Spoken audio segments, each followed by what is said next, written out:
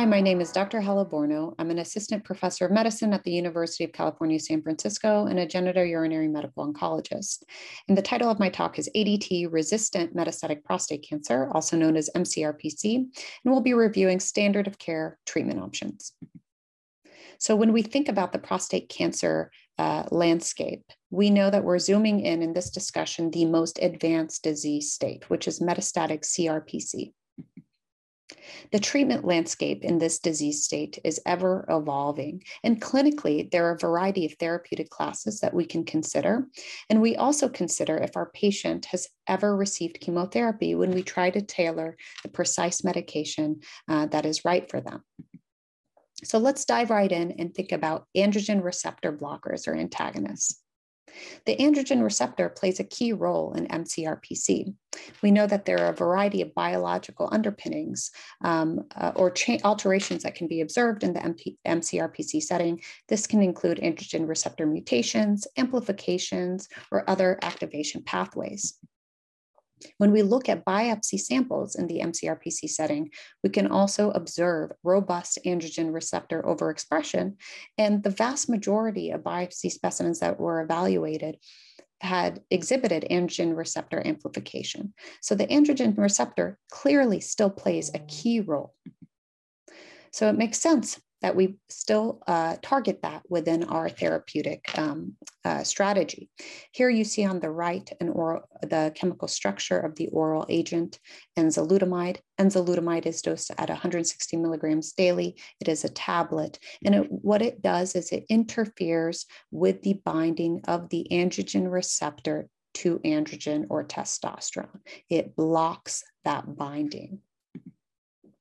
It was studied in a large phase 3 clinical trial known as AFFIRM, and overall survival benefit was observed with the use of enzalutamide.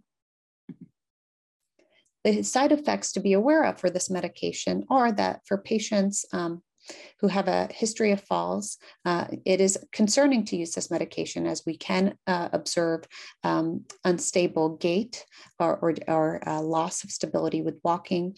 It can also lower the seizure threshold, so is not recommended for patients with a prior seizure history, and it can worsen fatigue symptoms. The key takeaway, though, to know is that it overall is well tolerated for most and has a significant benefit to patients and should be considered for patients with ADT resistant metastatic prostate cancer. Now I'd like to shift gears and talk about an androgen synthesis inhibitor, abiraterone acetate, which is taken with prednisone. Here you see the chemical structure of abiraterone acetate, which is also known as Zytiga. And what you see on the left is that this medication is targeting the androgen production from the adrenal gland. Since the adrenal gland also plays a key role in the production of steroid for men and women, you do have to take prednisone when you're on this medication. It was studied in a large clinical trial for patients with mCRPC, and a survival benefit was observed with use of abiraterone acetate and prednisone compared to placebo. The key side effects for patients to be aware of is that you can observe low potassium, an increased risk of atrial fibrillation, an increase in liver labs, worsening fatigue, and given the fact that it's taken with prednisone, patients can have higher blood pressure and higher blood glucose or blood sugars. In order to ensure that your patient is safe while taking this medication, one must make sure that we take regular safety blood tests. So patients go to the lab and get their blood drawn once a month. The key takeaway is the overall well tolerated with significant benefit with patients if safety monitoring is performed, and should be considered for all patients with ADT resistant metastatic prostate cancer. Now let's shift gears and talk about chemotherapy. Now, these are the chemical structures of two types of chemotherapeutics, docetaxel and cabazitaxel. Docetaxel was studied in a large clinical trial in comparison to mitoxantrone, which is an older chemotherapeutic that is not typically used unless to palliate symptoms in a much more advanced setting, and it was shown to have a survival benefit. So for patients in the second line setting, cabazitaxel was explored in the TROPIC study and also showed a survival benefit that patients lived longer if they received cabazitaxel. Therefore, in the first line setting, we typically use docetaxel, and in the second line setting, we usually consider cabazitaxel. The key side effects to be aware of with taxane chemotherapy is that you can observe low blood counts, such as anemia, or low neutrophil counts, which is known as neutropenia, lymphopenia, which is low lymphocyte counts, or thrombocytopenia, low platelet counts. You can also see nausea, diarrhea, fatigue, and inflammation in the lungs. So patients do require close blood and clinical monitoring to ensure that they're safe on these therapies, given the variety of side effects. The key takeaway to note is that these therapies are appropriate to consider for patients with rapidly progressing cancer or who have developed cancer progression on an androgen signaling inhibitor, like the ones we've already discussed, abiraterone or enzalutamide. Now let's shift gears and talk about immunotherapy, and the two we'll focus on are sipuleucel T and pembrolizumab. So immunotherapy, unlike chemotherapy, may have a delay before you observe a clinical effect. Chemotherapy rapidly debulks tumors, and then you may observe resistance and tumor regrowth, whereas immunotherapy activates the immune system, and the clinical effect may take time to develop, but responses may be sustained for patients for whom immunotherapy is of benefit. We'll first talk about sipuleucel T, or Provenge, which is one of the earlier immunotherapies that was developed in prostate cancer. So Provenge is really activating the immune system to recognize prostate cancer as foreign. And the administration process goes like this. Patients go to a cell collection center. They get leukapheresis, which means that blood is removed. They then have their Provenge manufactured with the leukapheresis specimen. And then the activated immune cells that have been manufactured are reinfused into the patient. And this process typically occurs 3 times, so 3 separate infusions, approximately 2 weeks apart. And this was studied in a large clinical trial and showed a modest survival benefit of about 4 months in a large phase 3 trial. The key side effects for you to be aware of is that you can develop infusion-related reactions such as chills and fevers. Patients can report fatigue, nausea, headache, joint pain. And so they do need close clinical monitoring to ensure that they're tolerating this therapy. But despite this, it is considered overall well-tolerated, however, with modest benefit. It's really considered for patients with ADT-resistant metastatic prostate cancer with no to minimal symptoms from cancer. The other immunotherapy to be aware of is pembrolizumab. Now, pembrolizumab works differently from sipuleucel T. If this is your T cell, which is a type of immune cell, here's a tumor. What the tumor does is it shuts down the T cell from seeing it as foreign. There's an interaction between a PD-1 receptor and a ligand that is expressed on the tumor cell that allows the tumor to evade normal immune surveillance. What Keytruda or pembrolizumab does is it interacts with the receptors on the T cells so that it can still recognize tumor tissue as foreign. So it's really trying to help avoid the tumor from evading your immune surveillance. It binds to this PD-1 receptor and blocks the interaction with PD-L1 and PD-L2 to restore the immune response.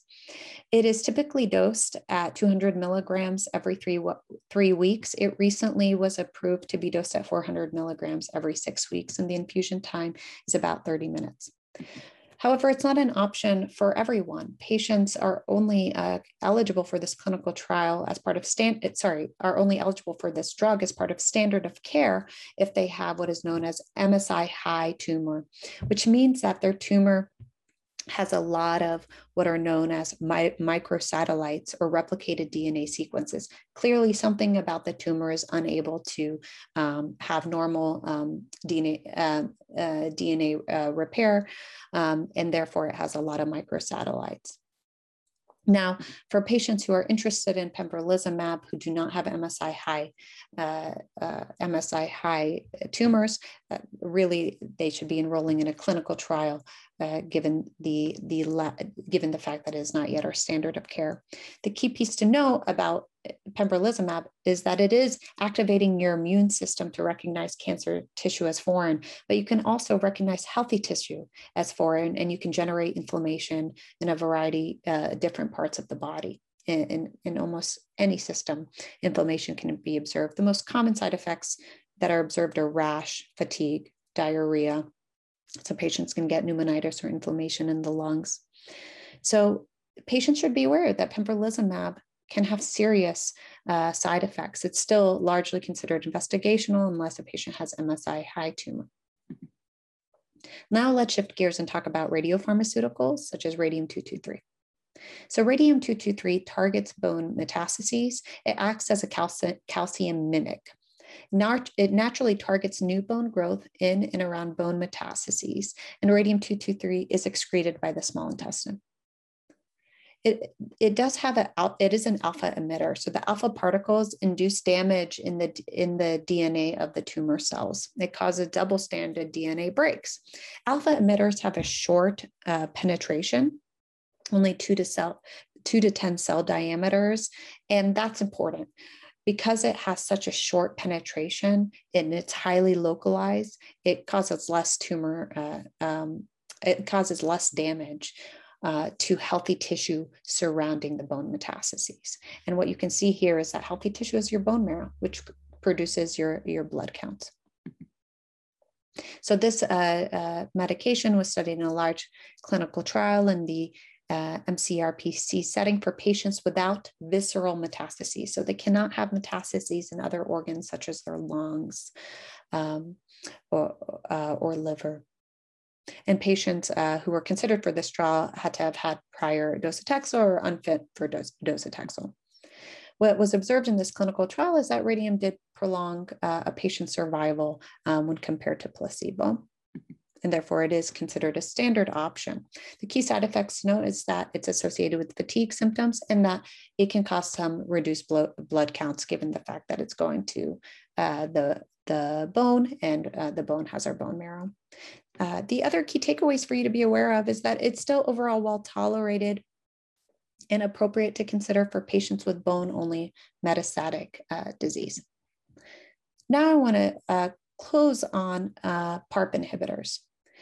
So today, more than ever, we're really acknowledging the fact that the genomic landscape of prostate cancer is diverse, but there is a clear high proportion of patients with what are known as homologous recombination defects in the mCRPC setting, which effectively means that they do not repair damaged DNA in the way that they should.